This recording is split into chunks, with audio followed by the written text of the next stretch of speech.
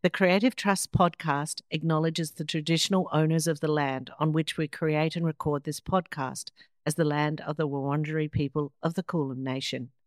We pay our respects to their elders, past, present, and emerging. For me, creativity only really flourishes under a process of stress and rigor. And it's by defining those barriers and those boundaries that you often then actually see the creativity try and break out, which is the exciting bit.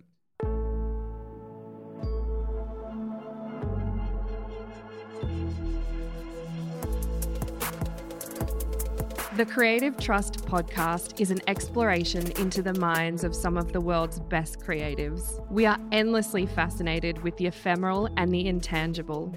We make sense of it through our creative process. Over the last 2 decades, we have created countless installations, each one put up, pulled down, each one leaving an enduring mark on its audience. Gloss Creative and our stellar alumni share everything with you, how people become creative and what we know to be true about the creative process. Amanda Henderson founded Gloss Creative as her way of navigating creatively through life, learning early on that she could make audiences fall in love with environments simply by making them feel and experience something. Memories that last long after the physical immersion have gone. It crystallized her long-held belief that your business plan is to harness your unbridled creative force. And creative renewal is your most important weapon over time. Welcome to the Creative Trust. This afternoon, I'm sitting with founders Chris Sanderson and Martin Raymond of the Future Laboratory and Joel Bartfeld from Joel Found. He's back with me to be a part of this brilliant conversation. The Future Laboratory is one of the world's most renowned and most loved future forecasting consultancies. For anyone who has ever been to a trend forecast with the Future Laboratory, you will know the feeling. To hear Chris and Martin present to a live audience is the closest thing to a modern-day magic show. With a mix of magnetism, wonder, and a large dose of lofty forward-thinking inspiration, you are drawn into their future world. After a brief time of feeling very small and somewhat ignorant, you leave the briefing with piles of useful notes and a guarantee that you are now way smarter and cooler than you were at the beginning of the day. I met Chris and Martin back in 2003 when legendary Fashion Festival director Robert Buckingham invited them to speak at the Fashion Festival when I was designing sets across the event. In the past 20 years, I've attended almost all of their forecasts in Melbourne. Over time, their ways of thinking have informed our thinking, confirming when we're on the right track and inspired us with unlimited possibilities. As with most professionals who are at the top of their game, Chris and Martin are generous to the core with their time and their knowledge. There is so much to adore about these two. We adore Chris's supreme cool confidence presenting to a room full of strangers. You can believe anything that Martin will tell you. Trust me, I could listen to his narratives all day long and be assured that the future that he paints will come true. And it has. Martin's best-selling Bible, The Trend Forecaster's Handbook, is simply more proof that they are cooler than us and can see the future before almost anyone else. Chris, Martin, welcome. Joel and I are excited to have you with us today. It's a pleasure to be here. Fantastic. Well, we're going to get straight into the questions. I want to know how you became the powerhouses that you are now. In particular, Chris, if you can start. How did your creativity come about? When you were a kid, were you creative? And how did you become creative? I was lucky enough to grow up in a very creative home environment. My dad was a product designer and the kind of person who would lend his hand to anything, would build furniture. I was lucky enough that most of the toys that I received as a child were handmade by my father. Though everything around him was something that had been influenced by him and my mum's style, by their interrogation of what they thought was a beautiful object or a useful object. So I grew up in a very considered environment, which I think is a very lucky place to find oneself as a child. And creativity was always encouraged for me and my brothers and sisters. So I just grew up in that environment where creativity was seen as a hugely positive thing and was something to be fostered and something to be welcomed. And what about you, Martin? interesting. I think it was almost the opposite. You know, if when I was growing up, certainly the notion of creativity wasn't considered. If you went to school, there was no question that you were going to be involved in anything creative. It just, again, wasn't permitted. But I actually discovered years later that my mum couldn't actually read. So she used to take with her to banks, post offices, an empty glasses case, which if she was asked or if she wanted to have something read to her, she would say, "Oh, look, I've forgotten my glasses. Would you read out the following?" And that really, I guess, informed my love and care for books, because I think a lot of people, currently now, we take reading, books, knowledge for granted. But I always think if you really want your child to love and be precious about books, it's to ban them from looking at them, certainly burn them, and certainly don't allow them to have access to knowledge. And once you do that, you realize the power and the requirement and the need that we must have if, well, to give them what we've done as a business, you know, to move forward. It's important that you actually understand the power and possibility of knowledge. Oh, a provocative start there, Mr. Raymond. You've got to do it, because otherwise we just take so many things in our lives as rote. What age do you turn it back on? Obviously, I'm being facetious about it, but once I think you understand as a parent to take nothing for granted with your child, you know, you really have to push them sometimes, you know, to look at things, do things, be creative, challenging, questioning, curious. And these are things that a lot of parents take. Well, of course they do. Some of us don't. You still have parents today who are struggling with basic levels of income, basic, access to education. And, in contrast to my mum, I had an aunt who read vociferously. Each year there was a book of Catholic books, of list of banned books issued by the Catholic Church, which she used as a reading list. Fantastic. That was the shopping list for I'm her. on it. Yeah, to go to London, Charing Cross Road, and buy all of the books carried back in a blue suitcase, which became our library for the year. So that became our sustenance and our knowledge and our food cupboard for how we would live the rest of our year. And was your mum really insistent that you learn to read well? No, that's why, when I say burnt books, she actually burnt my books. Like, would regularly, if I went and bought books on whatever pocket money you would get, I would see people go, "Look, there's a bonfire in your garden," which is jolly for a lot of kids to see a bonfire. But when you realize your book's burning, it is quite shocking. So it really makes you think about the power and the requirement and need to, when you're given the access to knowledge and education, why you must seize it with both hands. Absolutely. And it's interesting that that's the creativity comes out of the knowledge, whereas Chris, you was probably more practical in that design. Yeah, without a doubt. I think my sensibility has always been four-dimensional in the way that I think about design and design solutions. But for both of us, I think when we set the business up, there were a couple of very clear objectives, but one of them, and to some extent it's become our motto, is sapere aude, dare to know. And that provocation of daring to know the unknowable, or to think the unthinkable, to say the unsayable, is part of, I think, our daily practice. If I remember correctly, I think that was my high school motto. Yeah, it's great, of course, because it was the challenge, that you don't accept the norm, that you don't accept what you've been told. You constantly question and you constantly look for the alternative. What was your school education? Did it help or hinder your creativity? My education was pretty normal for state school education in the UK, in that it was moderately good to excellent. I had an inspirational English teacher who taught me an absolute love of words and a love of language. He was an inspiring English literature teacher.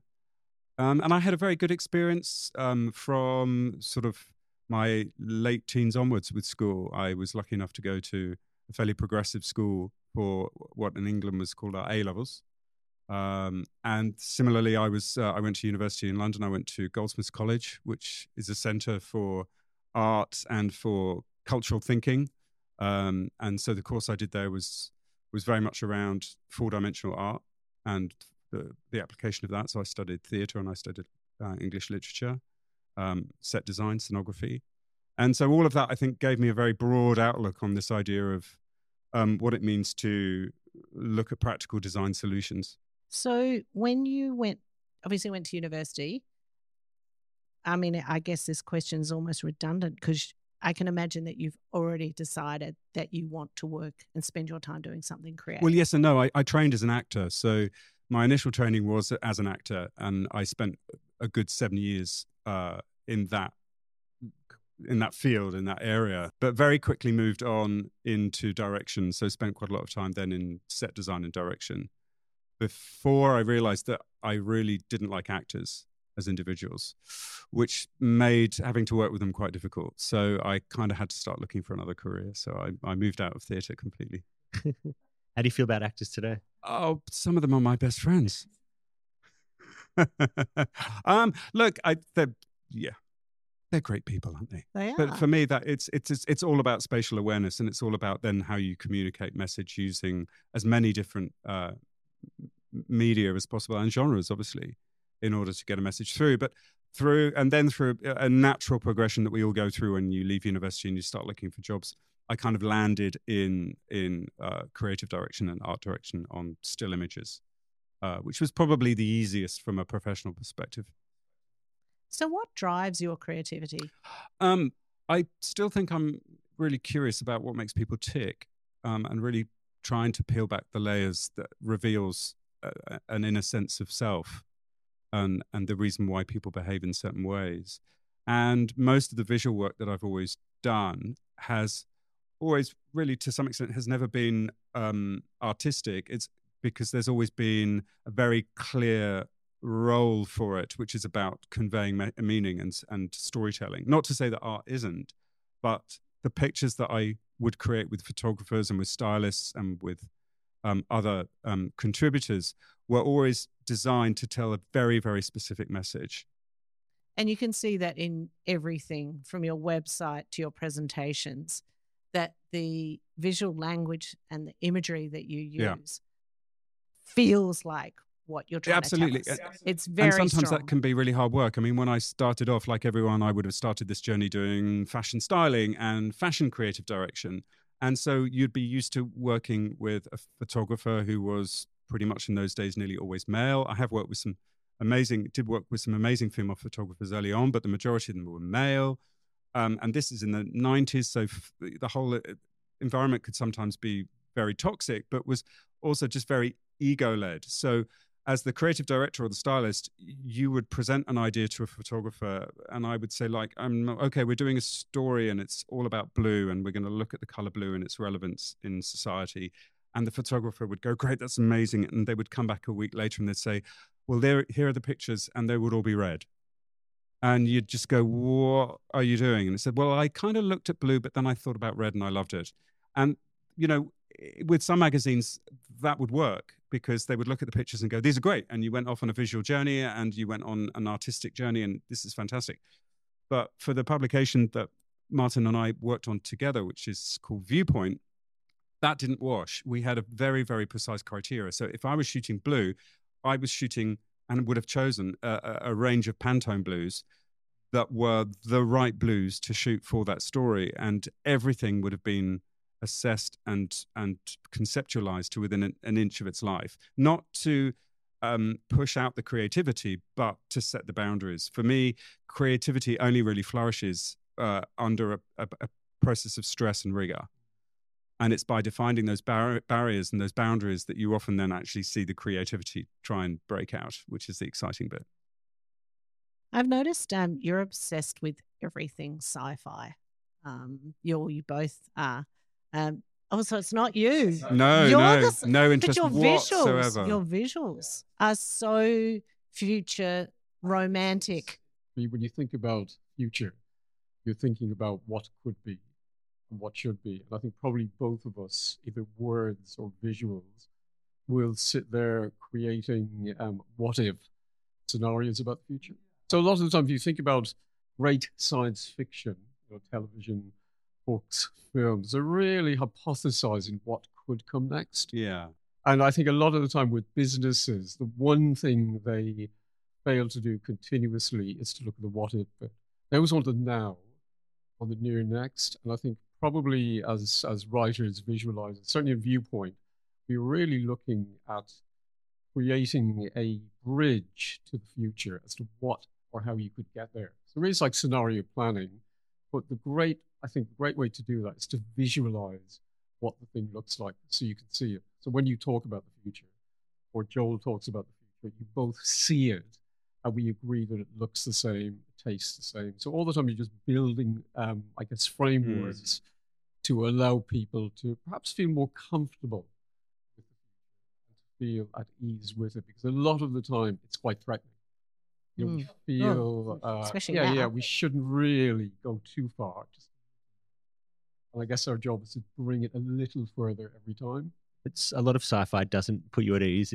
I guess it's meant to be dystopian, isn't it? And our view of the future is, we always look at what's the best future. Because I always think of it, if we set out to look at the future, why do we always try to make it worse? And why do we imagine bad?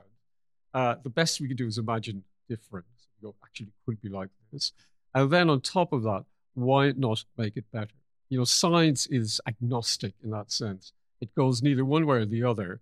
It's usually when people bend it through a prism of, dislike or dystopia that the thing becomes bad, where generally science ambles along and we choose which path to take it. And that's part of our job, is to take it into a better framework, a better future. Is that not the case? Yeah, I think so. But I think, I mean, you raise a really interesting point, Amanda, which is that can you look at a vision of the future that doesn't fall into the aesthetic of sci-fi? Is that possible? And when we were both on Viewpoint, working on Viewpoint magazine, which we did for nearly a decade, for us, the moments that we dropped out of that kind of, quotation marks, sci-fi aesthetic, it actually became quite difficult often to successfully transmit a message based on what a better future might look like, because it was instantly more believable and warm and human.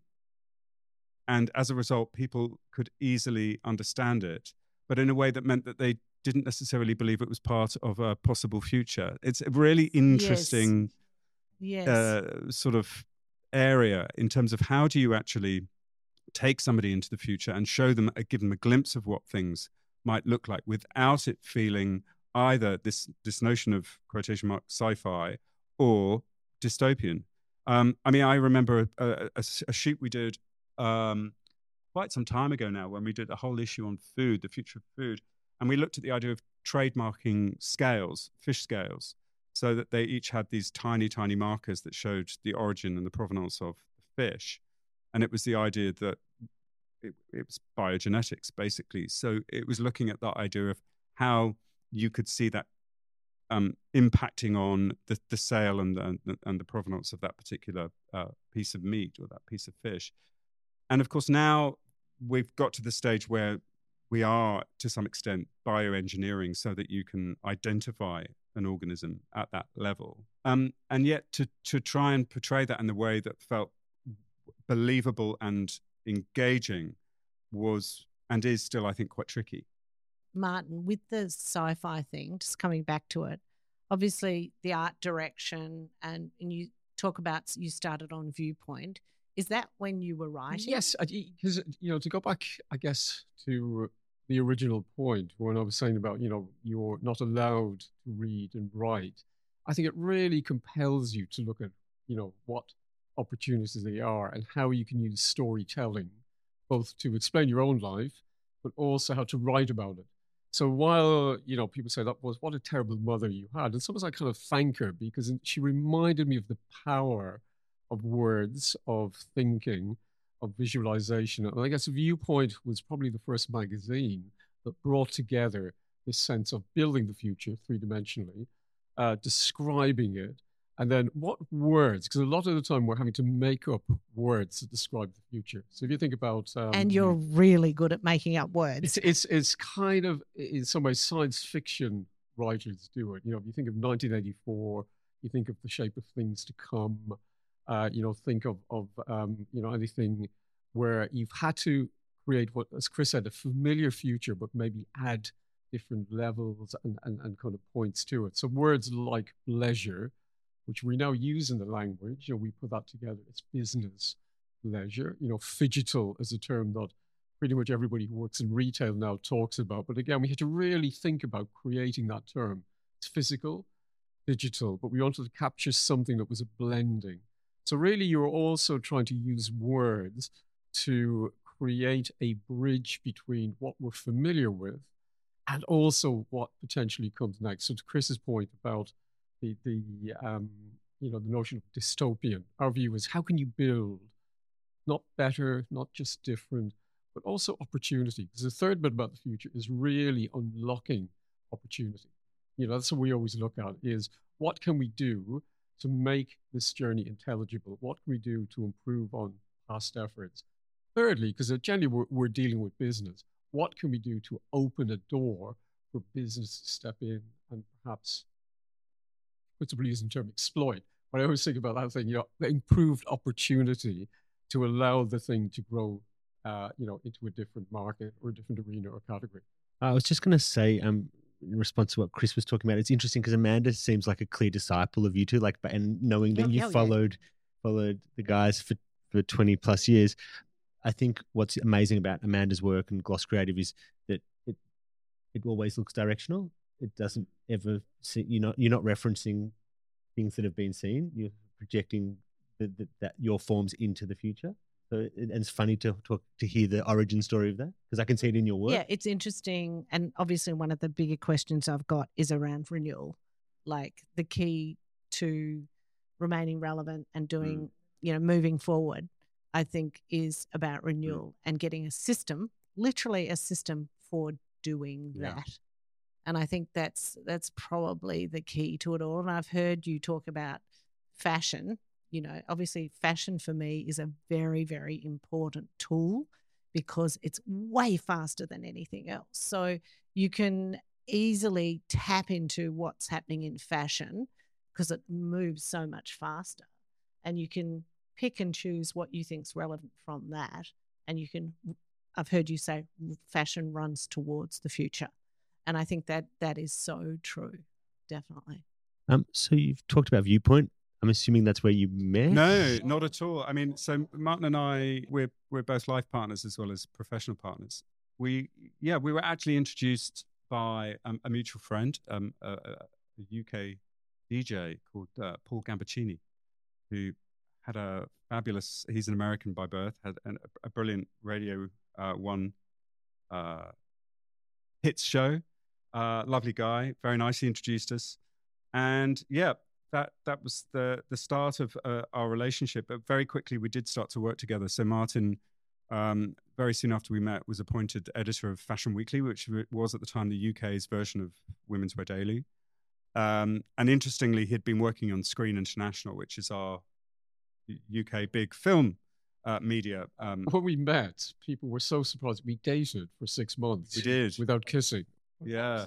This is the beginning of, early online dating, the beginning of, where you had what was now then called Gaydar, as opposed to Grindr.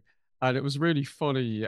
Now when I'm chatting to people in the 20s, I met somebody recently who said, oh God, I've just done this most amazing thing. I've gone to a pub and I've met somebody in a pub.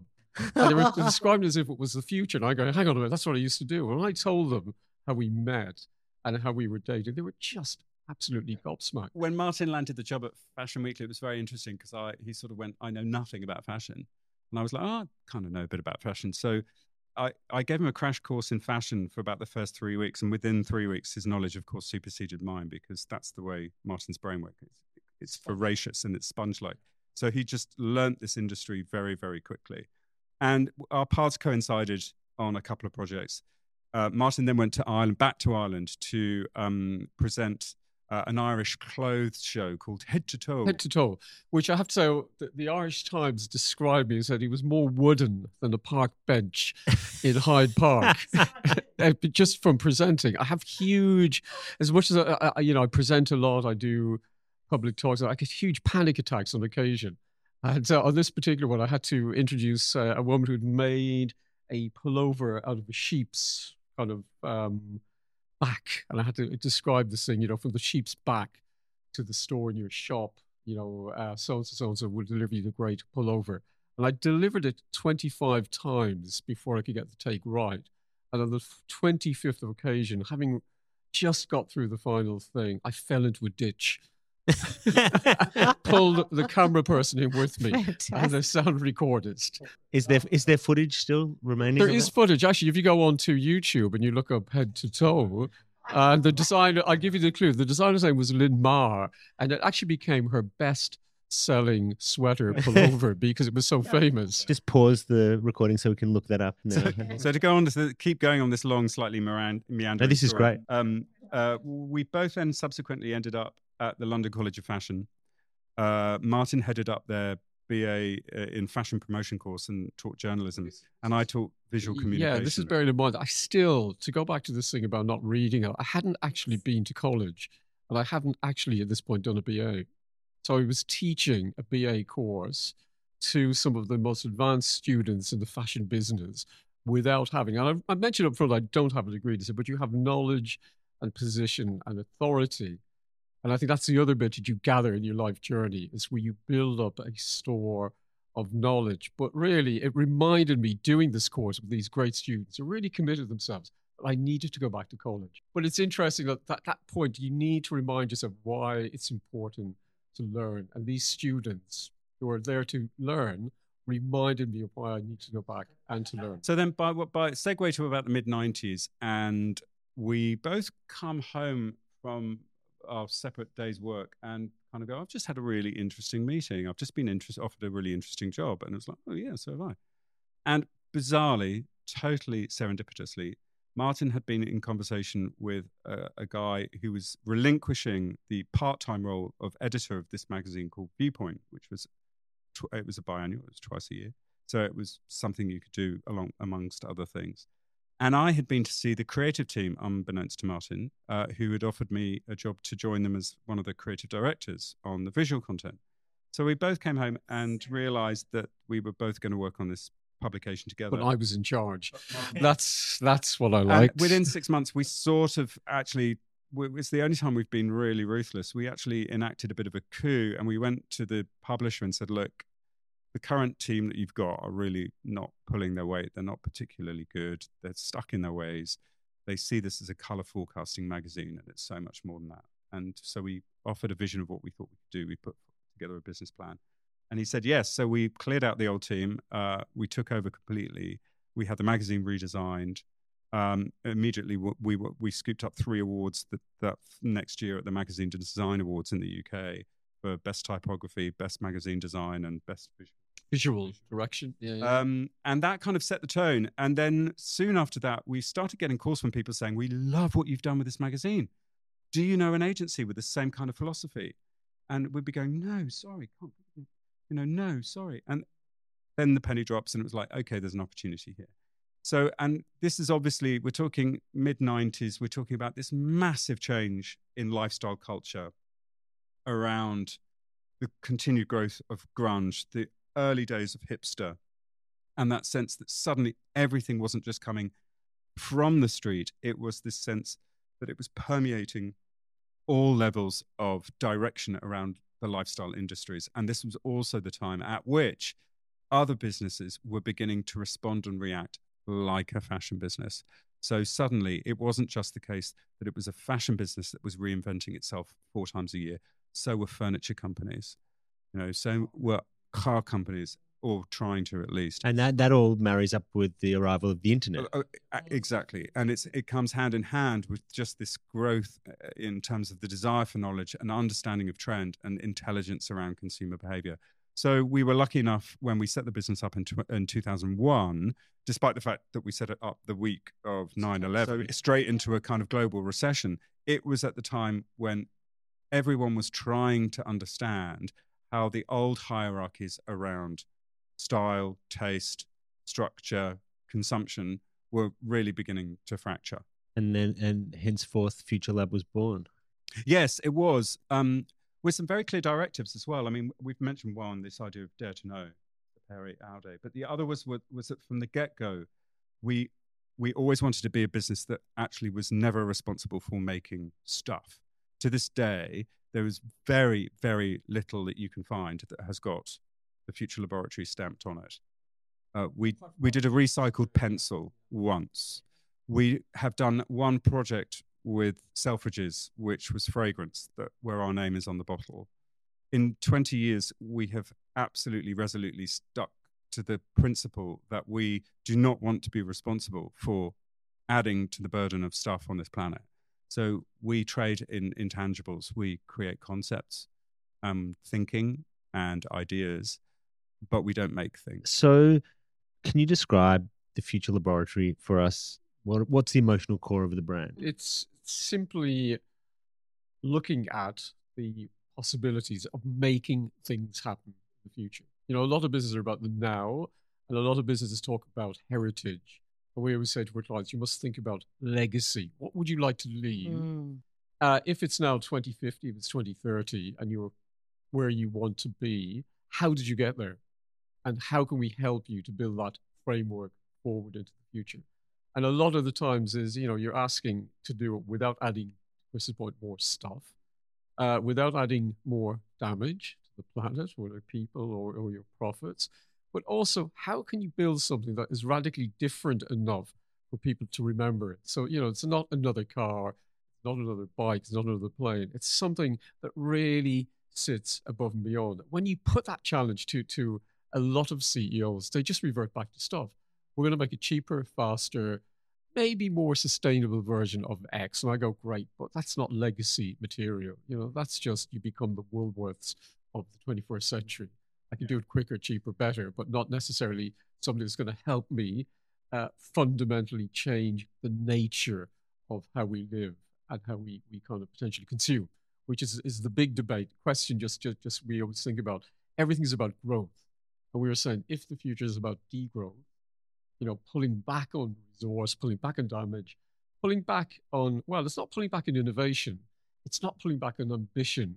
It's not pulling back on opportunity. And they're the things that make people get out of bed and go forward. Making another piece of stuff in itself pays potential salaries. It doesn't really make you get out of bed. And when you look back, you're now 80 and you're looking back to your life.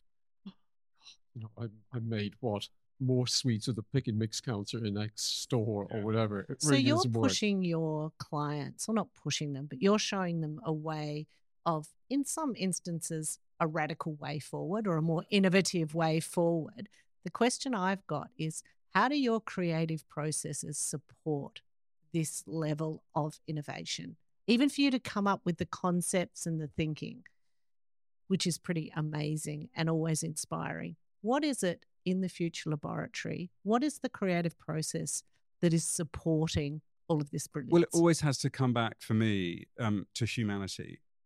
So humanity, I think, as a quality, sits at the core of our business, which is why actually I kind of winced a bit and I stiffened when in the introduction you used the word cool to describe us, because if there's one thing we're not, it's cool.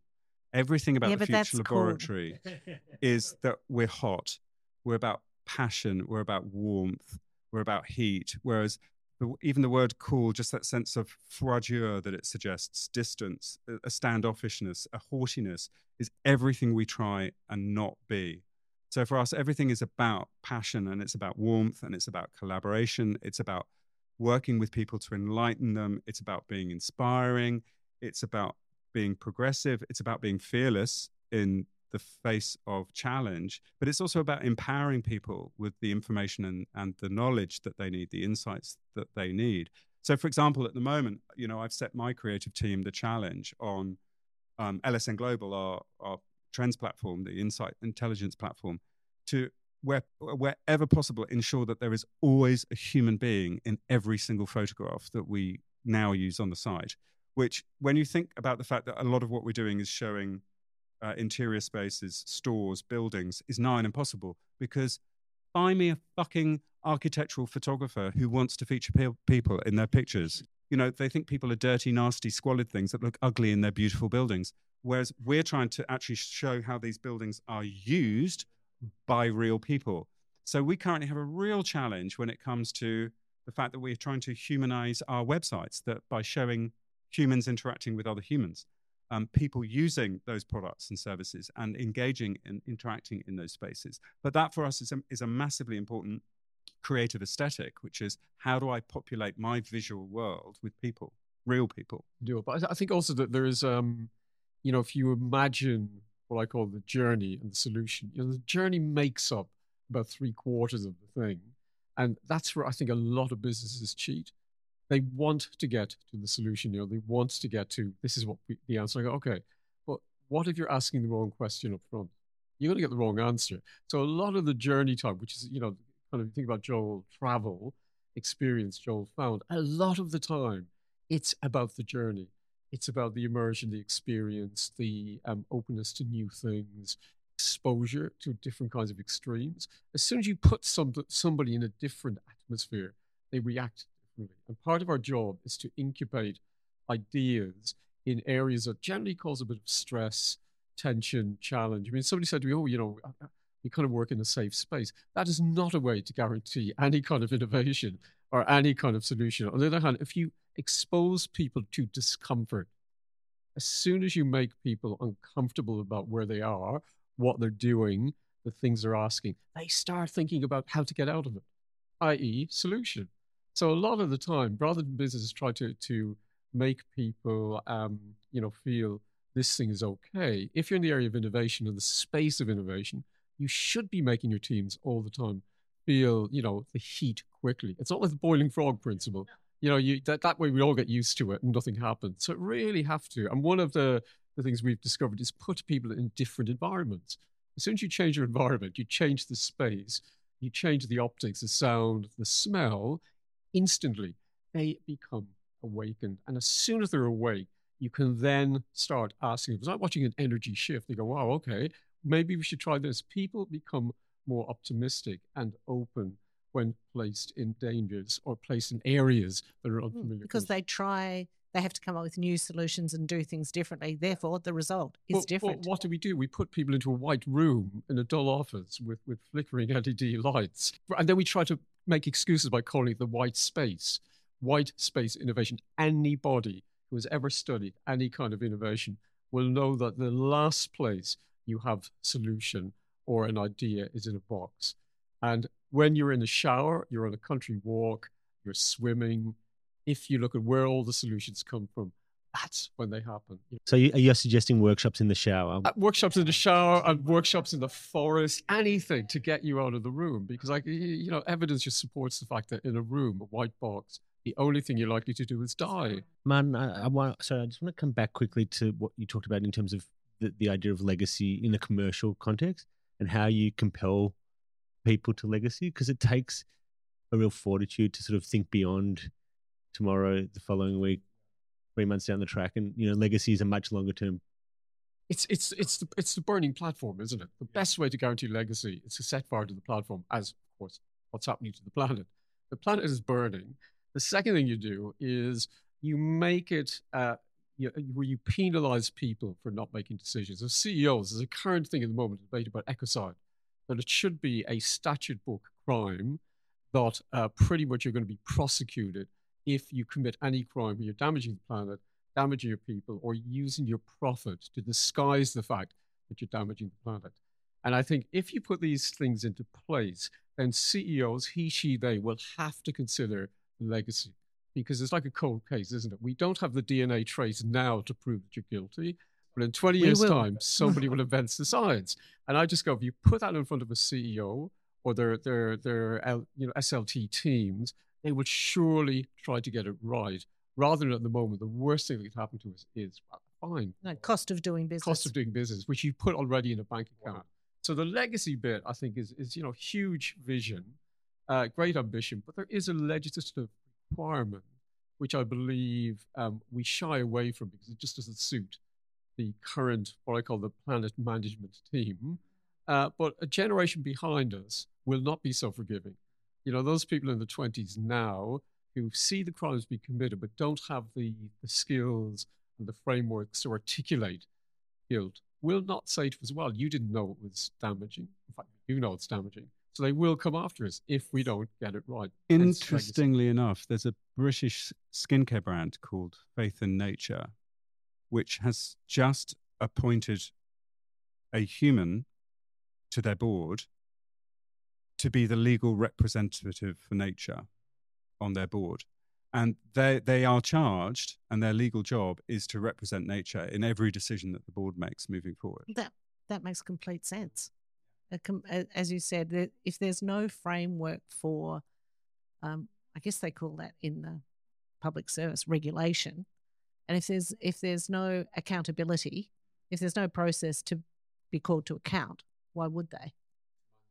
So I guess the question is, how do governments eventually mandate and make legal, constitutionally or whatever, to make that happen? Yeah, it's happening. The United Nations are already working with frameworks. I mean, remember, there are 33 island states which are pretty much sinking. So they've started pushing forward legislation which requires reparations, one, which hardly anybody objects to, that if our island sinks beneath the ocean, well, then we need money for our people to escape. Where are they going to live?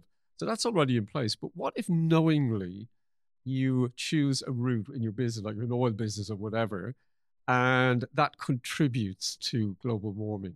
I just have to make a fairly straightforward connection. And then at that point, this is where the United Nations framework will kick in. Your business is liable. The initial is liability by business. But then CEOs who make a decision, this is where they're trying to track it back to. That's more difficult because we won't want to admit it, because surely we're all involved in something that's a bit corrupt and a bit suspect, and we really don't want to own up to it. But again, it's pretty close to being signed off, under the Rome Agreement. So why not a case where there's an interim framework? Those most at risk have a right and a say into where money comes to and from, and which nations pay. And I think that was the last climate agreement we've had that. There's been the current debate about the oceans, where there's been a final agreement on how we manage our oceans. It can't be far away where we have to agree how we manage culpability and how we manage restitution, and how we also manage the process. If you have at The Hague, international war crimes, it's not a kind of a huge leap to imagine we'll have planetary crimes and courts sitting in the same way. It has to happen soon. Well, especially when you're talking about legacy, I think it's interesting. We wouldn't have had a conversation maybe 20 years ago about you talking about legacy and those kinds of things. How do you see renewal for you personally in your business? Like, you're talking about this now and you're always moving forward. You're thinking about and talking about the things that are relevant now. What is this process for renewal? How do you come up with new things? How do you keep driving towards that newness? Every day is different. I don't have any 2 days that are similar in terms of a work pattern or a work process, or really have any relationship sometimes with the previous day. So personally, I feel that there's always that process that every day I go to work, it's going to be a different day, and there are going to be different challenges and different opportunities that will require different solutions. I think also we're surrounded by a relatively young team. I would say that at least 70% of our team are under the age of 35. And the majority of them are highly intelligent, curious, insatiably curious people who are just constantly showing you newness. And so you either find that exciting and invigorating, or it tires you out. And I don't think it tires either of us out when we're constantly being shown. And it's not that it's newness for newness' sake. No, it's because it means something. It is that sense of renewal. It is that sense that somebody is now looking at a problem in a different way and coming up with a different solution. Somebody's thinking as a result of something else about how to do something differently, of thinking differently, of acting differently. I think it's also because just on this issue of young people being the people that bring knowledge and insight, like maybe sometimes. But I still think that, we tend to slip into the ageist trap that young people are bearers of knowledge and old people are fighting to keep things back because really they don't want to change and don't want things different. And it always surprises me how many young people are really conservative.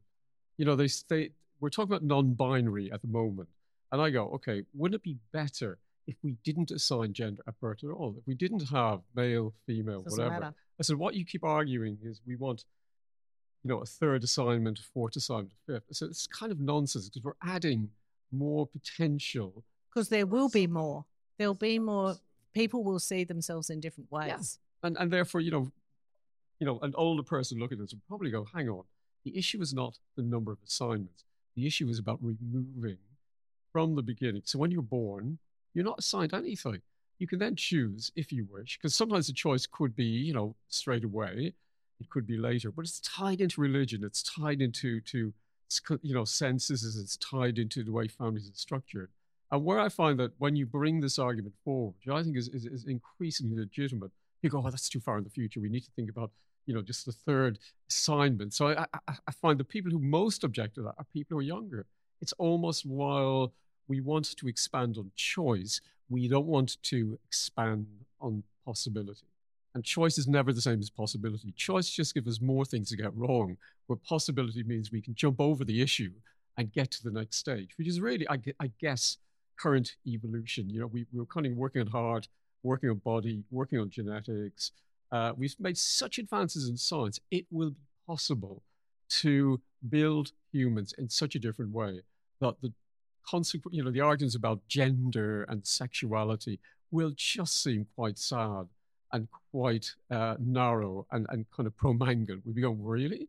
You believe that at some point, that somebody at birth would turn out to be male or female or other? So that's the bit I think sometimes we shouldn't always assume that being younger necessarily allows you more access to the solution. If anything, you could simply be extending the choice, and in which case you're not really looking at, to the point, we're saying about legacy or opportunity, or what the future could look like if we remove the terrible tyranny of prejudice and dare I say, choice.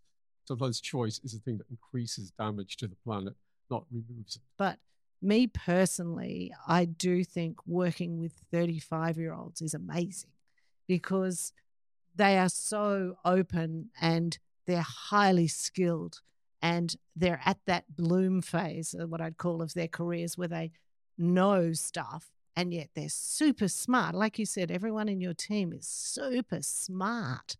And that drives an engine room of creativity. And then I feel like if you're working with people like that, there's still this great opportunity. And this is one of the questions I've got, is about vision, So I'm interested to know, if you think of action as being, maybe the team and you're the vision, do you create the vision first and then action comes? Or do you take action and that evolves the vision? That's a really good question. And I think there are a number of different answers you could give to that question, depending on which part of the business you're looking at, because we run two almost sort of parallel businesses. One being an editorial research business that is pushing out content. And so very much there's a team there that are driving this kind of desire to look at newness, and by doing so, presenting a vision of the future through their constant inquiry and their observation and their exercise to learn and find more. And then within the Future Laboratory, there is a process that potentially is moving at a slightly slower pace, which is where there's the opportunity for thinking to coalesce often around a central idea, which then drives forward the bigger themes that we might look at as a business over time. So one could say there's a little bit of both. When Martin and I set the business up, and indeed a lot of what Martin's study in the Trend Forecaster's Handbook is looking both at the science of forecasting, but also describing the methodology that we created that is sort of our proprietary technique, which we call cultural triangulation. And that, at its heart, for those of the listeners that are old enough to remember what it's like to actually read a map, and maybe if you were a Boy Scout or a Girl Guide, you might have learned how to use a compass.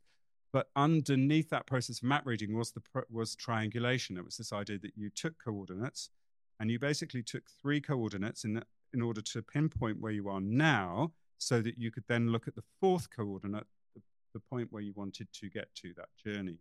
And so we use that as a metaphor to describe a process of cultural triangulation, where those 3 points of taking a reading in order to understand where you are now before you can think about mapping the future, we transpose those into culture by talking about intuition, observation, and interrogation. And for us, intuition is the spearhead of that, sits first, because professionally, what we are doing is intuiting. We are sensing. Faith Popcorn always called it brailing culture. It's this idea that you can actually feel what's going on around you. And anyone who has any real savvy in business is doing this every day. You walk into your retail environment, you walk into your factory, you walk into your design studio, and you are in touch with the sensibility of what's going on around you, but also the sensibility of your industry. You are sensing the small changes that are happening around you that are going to determine what's coming next. But as we all know, most businesses tend not to like to respond to intuition. Businesses are still run courtesy of CFOs who tend to be very risk averse. And so they want to see the metrics behind that. So the methodology that we created looked or tried to find a way, using academic models, that we ratified that intuitive response to what was coming next through that process of observation and interrogation. So I feel that this is happening. How can I actually back that up and support it? Well, I'm going to look, I'm going to watch, I'm going to see, and then I'm also going to interrogate. I'm going to ask questions.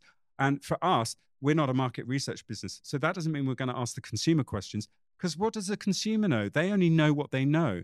We will go and ask experts about how that industry is changing, because they're the ones who really understand. So almost every piece of what we do is as a response to us going out and asking questions of experts within any industry about what is happening to their industry. How is it changing? What are the new advancements? What are the new technologies? What are the shifts that they're beginning to see?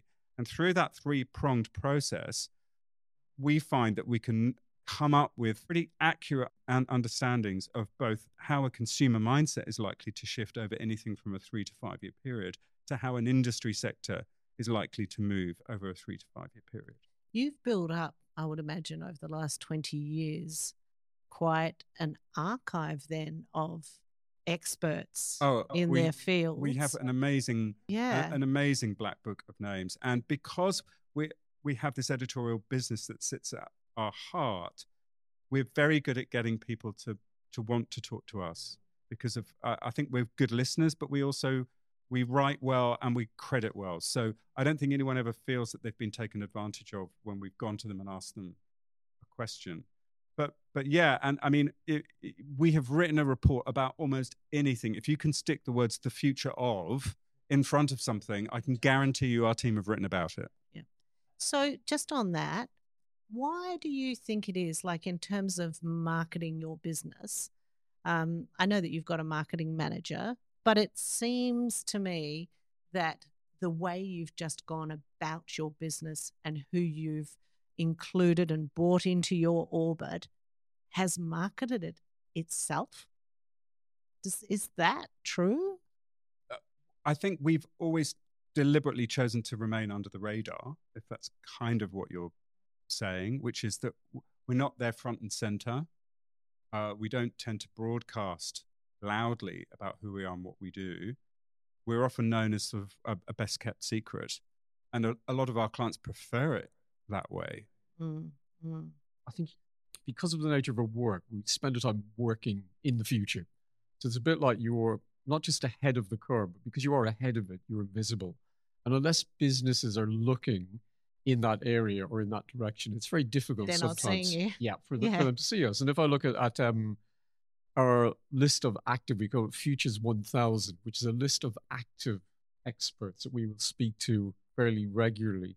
What is interesting is some of them, and this is what I always find amusing, when we produce a report, I'll go, hang on, we did this report 5 years ago on the future of biotech. Now it's time to get that expert. And sometimes it's as easy as taking the original quote, which was looking at what the world would be like in 2023, and using it as it is, or going back to them and realizing that they were already thinking about this period. And a lot of time, our business is about constantly reminding people that the future is about to happen, reminding them it has happened, and now reminding them that we are the experts in telling you how this thing's come about. So there's always a, first time, it's like, first time it's a tragedy, second time it's a farce, third time it's a trend.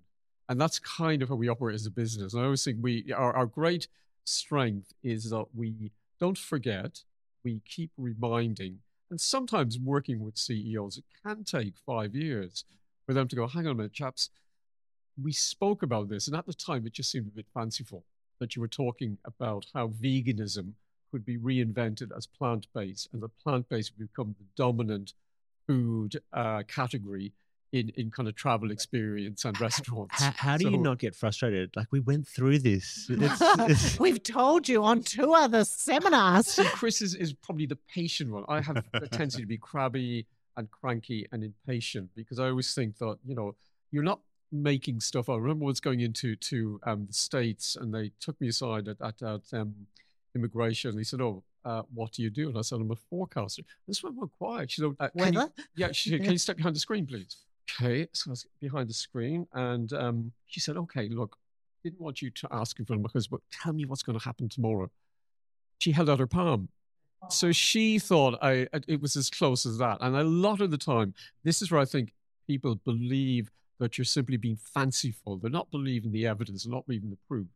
And this is why on our network, if you go to it, we carry as much data about our past trend forecasting. So all of our trends now are linked to 3 years ago, 8 years ago, 10 years ago. It's the roots and the tree. I always remind people that what we are, or what we have, is a big, fantastic root system that stretches out, and then it's growing up, and the branches are simply mirroring what's happening beneath. And what's happening beneath is the past. That's your heritage bit. And what's above is your legacy bit. And I get, our view is that we're trying to help you achieve that better speed to growth and speed to opportunity, but also to trust us. So good clients who've been with us for 20 years understand sometimes these things are not going to manifest, because a lot of clients in fashion particularly want solutions for the next 6 months. It's a short order, short, smooth thing. The same in food. Drinks, like, work a lot of drinks company. What's the trend for drinks in summer 2024, which is what I was asked last week. We can do that. I like to just look at my report from 2022 and go, okay, this is your 2024 forecast. Pretty accurate. Yeah. But what really is, what is going to happen? Because a lot of plans take more than 5 years, it can take 10 years. So you need to be able to build that. Can I give you an accurate, clear, in-depth forecast to help you? Yes, I can. But most companies won't do that. Why? Well, CEOs last no more, if they're lucky, 7 years. If they're canny and desperate and aware of they're going to be rumbled and caught out, they'll be gone in 5. And that's the bit that we know when they come to us. My thinking is, how long are you going to be in this job? Is it worth my effort giving you a forecast which you're not interested in, because you're going to be gone, and leaving the gate shut while somebody else is left to carry? That's the big problem I think we have as a business. I think the way you frame it, the past is the best selling tool for the future, right? I'm going to use that on my strap line. You've summed it up. You've summed it up. Evidential proof that you are what you say you are. You've been in business for 20 years. Thinking about your business, what's made you the happiest about your business? I think it's really watching the team flourish, watching our team grow, the events that we do where we bring all sorts of different people together, and seeing how people respond in the same room, I think is always, for me, a fantastic part of what we do and what we deliver. It's also been an amazing part of our journey, seeing people come and go and leave and start their own careers and do some pretty amazing things. And that, for me, the journey of our alumni is also something that does make me very happy. That is, Joel and I had this very conversation at our 20 years as well. I didn't set out to grow a team, really. I mean, I set out to do things. But at the end of the day, after 20 years, the thing that I am most happy about is actually the people and the alumni and the friends that I've made. Well, I mean, one of the other reasons that's the best thing. One of the other reasons I set the business up was I'm a really crap freelancer. And so I wanted to have people around me. So I didn't want to work in isolation. I did not want to be a freelancer. So I needed company. So I set up a company. And I feel similarly in terms of collaborative effort. Yeah. It's you're an artist if you're on your own. Yeah. You know, you're an artist. But to collaborate, I mean, obviously I grew up in VM. It's a team sport, if you like. Totally. Everything you do, the brainstorming, the production, the creation, is the delivery. It's with a team. Yep. And I think surprisingly, sometimes founders set out to do one thing, but when you reflect and you go, actually, that's what they call deep reward. You know, when you actually can feel that, when, as you said, when you see team members of your alumni doing amazing things, that's pretty inspiring as well, I think. Martin, when were you happiest? Listen, I think it's Chris's point about the what we call our Illuminati, and that sounds quite sinister, but we have that name. There's like probably about 300-400 people, and we do regular meetings. And what is great is not just to see how people have grown, either developed their own businesses or contributed to other businesses, but they always remind us that the thing was a great conflict partnership where we were always out of agreement with each other. We always could fight in the office. You could always kind of go, well, I disagree with you completely. And that attrition and that challenge and that willingness, not just to disagree, but to be able to disagree and see it as a vital part of creativity is, they say, and I don't take their word for it, this is, my gosh, it's gone missing. Because now we have to agree, we have to be collegiate, we have to, not be nice, but we can't have those open, argumentative, big debates, which they felt led to those great momentous moments. You go, wow, this is really different, big. So I do think that it has taught me that we need now to build back into not our creative processes, but generally a sense of managed conflict, like a sense of challenge, and the sense that, when you meet people 20 years on, they remind you of things that we missed out on. They said, we missed doing this, we couldn't do that. Why didn't you listen to us about that? And the more you have that, the more you become open to people and areas and places that maybe you think, the idea is too advanced and that. But in conflict is where you get some kind of solution and also fun. Better solutions. Yeah, and adventure. The other big thing is we miss out on how much we enjoyed our businesses when we were starting out because we didn't have any money. We didn't have any clients.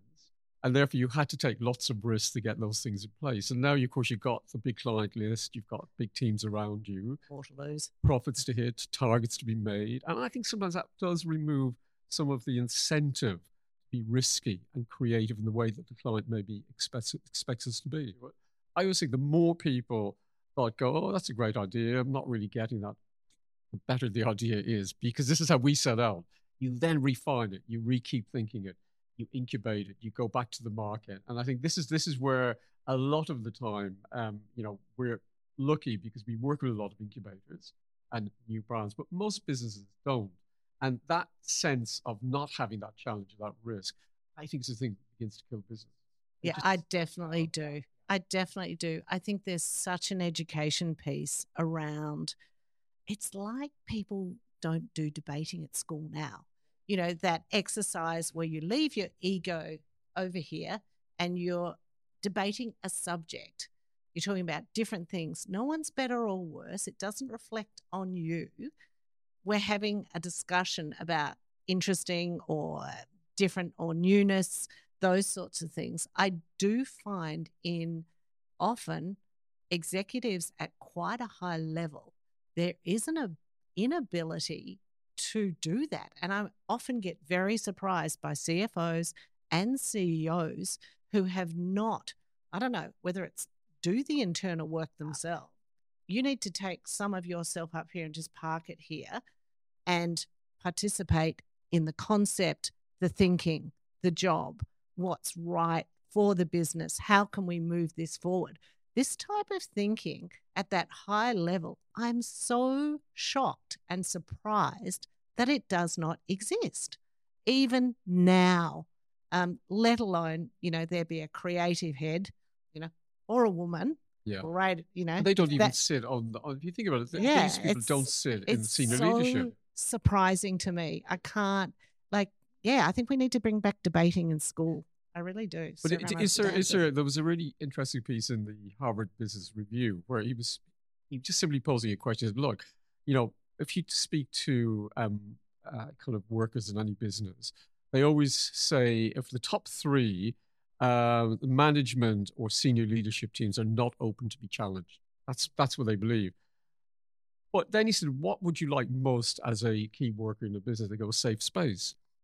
Well, you can't have both. You can't have a team at the top who are not open to be challenged and a team who work with them who say they want safe spaces. Because already you're shutting down the kind of bulwarks to allow that creativity to flow, conflict to thrive, and solution to be generated. So in some ways, we need to almost re-educate and rethink the contract of work. While you have a right to be protected in work, have you a right to have your brain unchallenged in that job? Well, I agree. So that's totally the thing, isn't it? We need to relook at how these things can be remodeled for the 21st century, where you're protected, I'm protected. Our lame managers are not protected, but also the worker who thinks, well, I want to work in a safe space. Well, don't live in a hole. Don't come to an office or a place where there's risk and challenge is always in front of you. You have to deal with that. You have to learn to do it because that way you grow as a person. You develop into a role or you grow better. You become greater. Right. When we're starting out, the projects that would make me feel the sickest, like wake up at 2 a.m., like, ooh, that sort of feeling, were the ones that were going to be fantastic. I knew if I had that sick feeling, it was going to be fabulous or it was going to be okay because I'm trying harder and I'm taking the steps to make it better. So it is, and it is better. It's learning, but obviously what we're trying to do now is to remove, that failure as being, an optional exit from a business. Because I think there was that fear at one point in business that if you failed, pretty much you were out, or at least you were relegated to the kind of benches. And I think what you also understand with any kind of creative urge or solution or journey is that failure is a vital part of the process of succeeding. Because as soon as you fail, you learn so much about systems, so much about processes, so much about your own ability to be agile and flexible. And I think that's the bit that perhaps we also need to back in. It's not just the right to fail, but to understand and analyze failure. The black box principle. Once we see the failure, we have recorded it. We can build failure back into, somebody said, you're weaving a rope for success. And the problem is most businesses, the margins, profit, dull CEOs and that, failure, they say they don't mind failure. Oh my God, that's so Australian. Don't worry if you fail. Do not fail in Australia. You will be crucified. It's not true. Do not believe them. It's not true. And we all collude with it. We all say we parrot the same thing at management meetings and stuff like that. So now we're going to talk about something that's very close to my heart, travel. And obviously travel is a tool for your business. And you guys travel a lot or in Australia annually? We've been coming to Australia for 20 years. We're so lucky that you actually remember that we're down here. No, we always point out the fact that you're 11 hours ahead and you're a season ahead. So if anything, we're coming to the future. Yeah, makes sense, doesn't it? Not actually. We're arriving from old Europe into the new world. Yeah, Amanda and I might have a different view on Australia's futuristic credentials, but I think most of us are still, I think, looking at travel through the lens of lockdown. And bizarrely, back in December 2019, Martin and I have a house on a shingle beach in a very deserted beach in a very rural part of Suffolk, which is on the east coast of the UK. We're sort of directly opposite Rotterdam. Give a rough idea of where we are. And I remember turning to Martin and saying, wouldn't it be amazing if we just could be here for like the next year and not go anywhere? And of course, we were privileged and fortunate to not lose anyone close during lockdown, to not get COVID. Still haven't had COVID. But really, that was the longest time in 20 years that I had not moved anywhere. And when I say not moved, neither of us drive. So when we are 5 miles from the nearest shop. We are 5 miles from the nearest shop. I had to go and look after Mum on occasions. Martin stayed at Shingle Street for 6 months without going any further than his legs could carry him. And it was amazing. Well, I did write a book. You wrote a book? It's looking at, I guess you call it spark. And so it's looking at the power, positivity, and pleasures of connection. That was a plug for the book. Literally, it was. When's it being released? I think it's next year in the UK. But really, it was looking at, with lockdown clearing, because this is my question to think about travel. And when we're back out in the world again, what is the connection? How are we connecting? Why? What's the benefit of that? And a lot of that really came out of thinking, you become the armchair traveler, the armchair explorer, and you think about why did people venture out? It was discovery. It was, a sense of awe with the bigger world around them. It was about meeting people. But when you met them, what did you do? And if you remember reading any book on exploration or journey or travel, there was always either the terrible encounter with the people who own the land you're arriving in, or there was a joyous moment of celebration, when you meet somebody from your own country that you haven't seen, whatever. And I thought, okay, so what travel reminds us of that when we journey and meet, there is an expectation of exchange, cultural, physical, emotional, intellectual. I mean, that's what drove the Enlightenment, what drove science across Europe. It was about this moment of how we felt about this sense of newness and awe and wonder. And I think this is where currently travel is finally getting back to that. Because you think about while we've done the flying flop, we're now doing the extremes, the Arctic Circle, Antarctica, the jungles, the new airships that are being built to take us. We're traveling at cloud level beneath the cloud systems, and the airship will park on the tree canopy. So we're standing above the trees, looking at the Amazon, looking at the Antarctic, looking at that ocean rolling towards. Suddenly, it's joyous again. It's awesome. And I think that's, we'd forgotten about travel being about those things. And lockdown and this book reminded me that when we renew our contract with the world, really have to engage ourselves with the spark, the thing that makes us alive and curious. And I guess, why bother? Why not do what we had to do during lockdown, stay put? Now the opportunity is out there to move forward. My question is, are we doing it in a way that's really going to fulfill us? Well, what really interests me is having invented the term bleisure, which defined that idea of sandwiching a business trip with a bit of holiday, either at the end or at the beginning, or if you're lucky on either side, is how we're now seeing the complete reverse of that, which is that, and our business is doing this, which is that our employees are coming to us and saying, I want to go to Costa Rica for a month. How about I spend 2 weeks on holiday there, and then I stay there and I work for you for 2 weeks from Costa Rica because I can do my job from there. And this is completely changing the travel industry, even if it doesn't know that it's happening yet. The ability of a whole transient migrant workforce to work wherever they want to is changing our understanding of the opportunity of travel, because it's no longer, I'm in Madrid because I've got to go there for a dumb conference, and so I might spend a couple of days going around the Prado.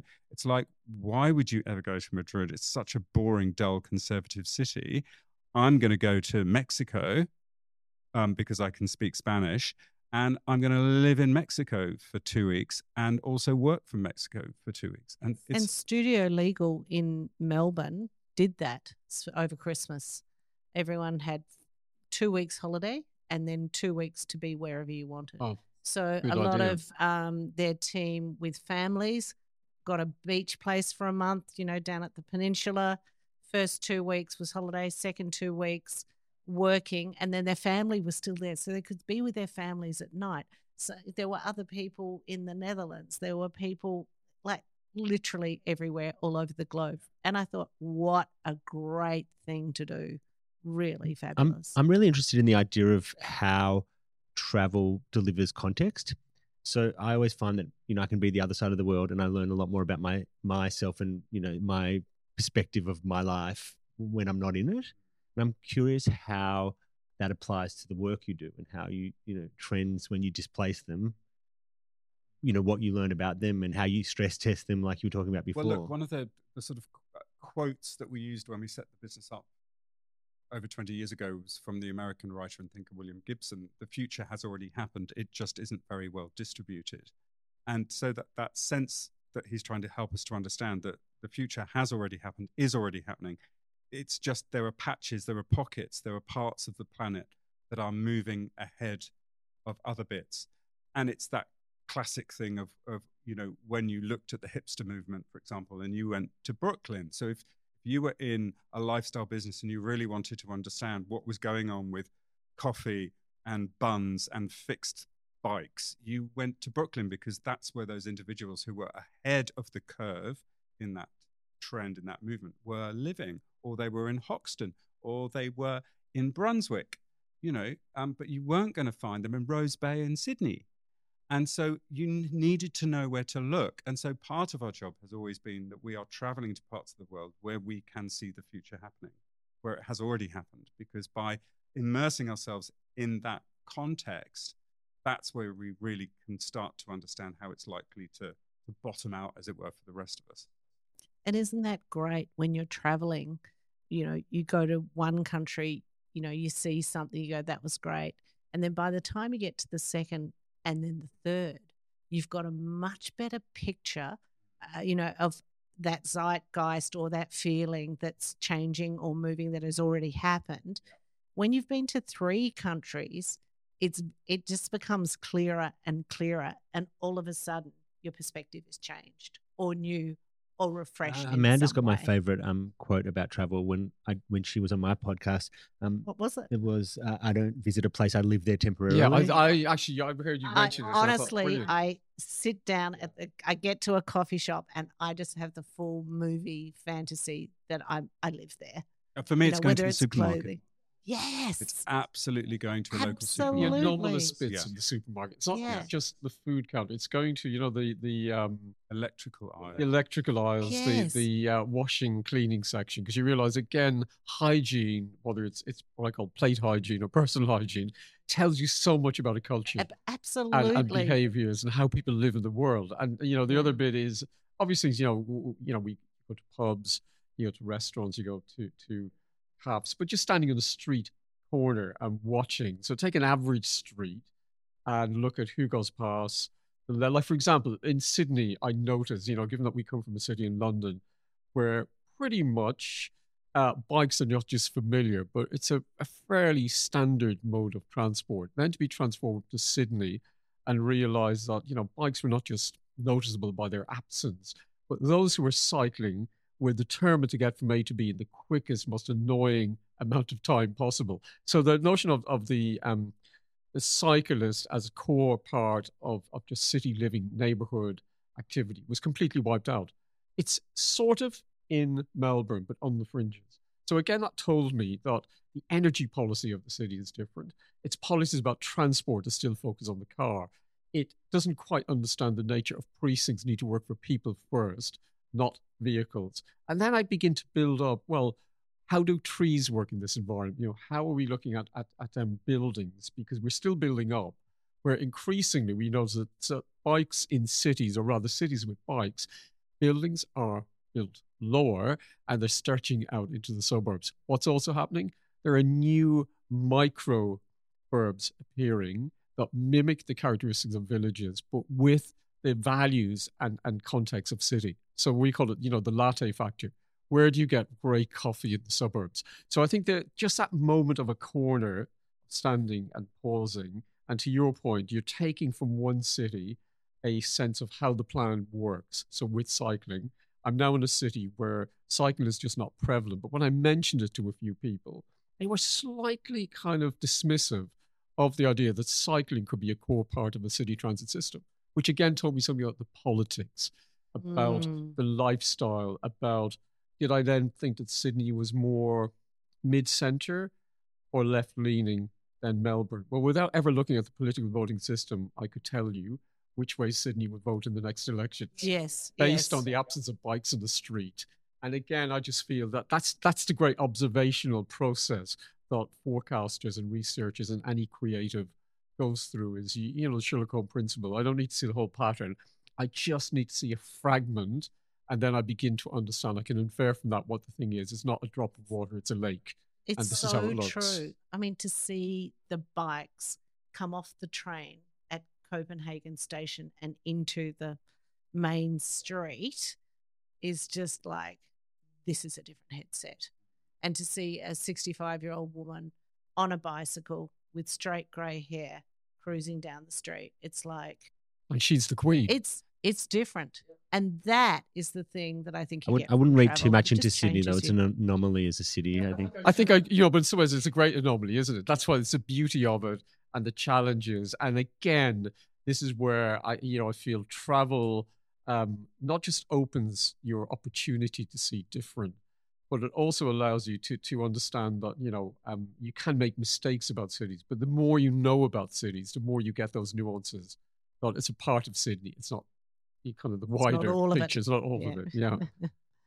Okay. I think we'll move to some of the faster questions. So kind of a quick fire round. The first question I've got is drawing or writing for creation?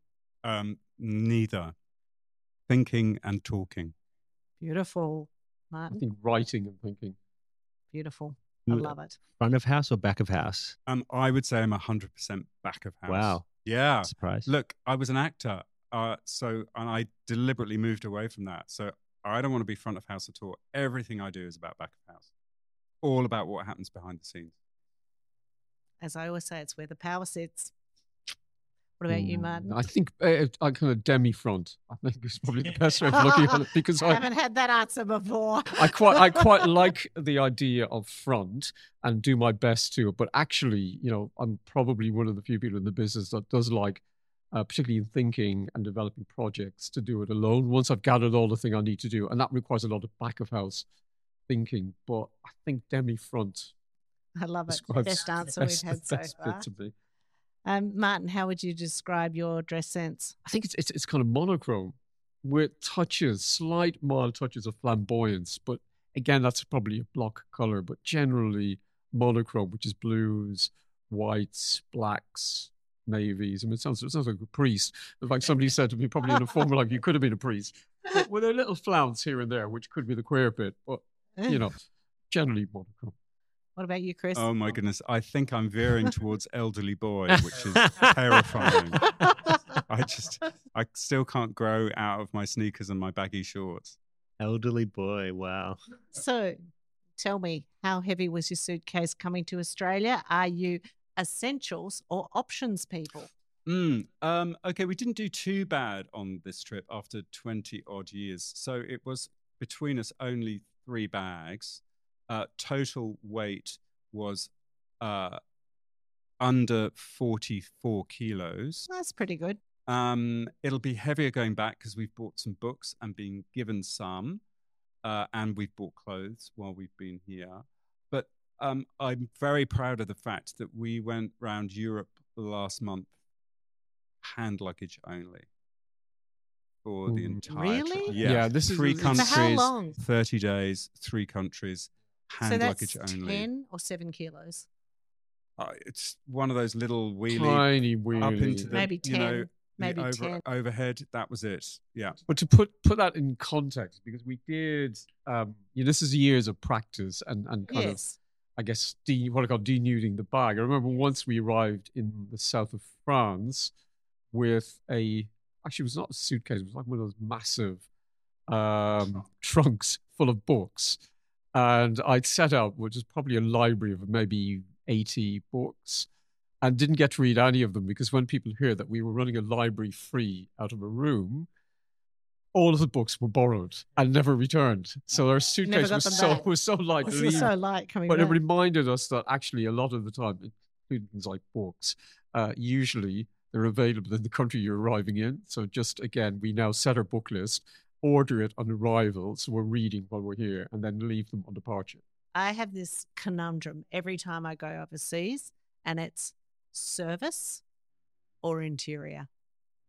What do you guys? Well, both have to match, don't they? You have to really, the choice is that the hotel delivers on both, which is why Joel and I have favorite hotel in common, which Which is the Upper House in Hong Kong. I'll be there next week, so I'll say hello. Oh, Beautiful. What about you, Martin? Favorite Um, hotel? I think Service or interior? I think it's a bit of both, because we like the Colombe in the south of France, which is in Saint Paul.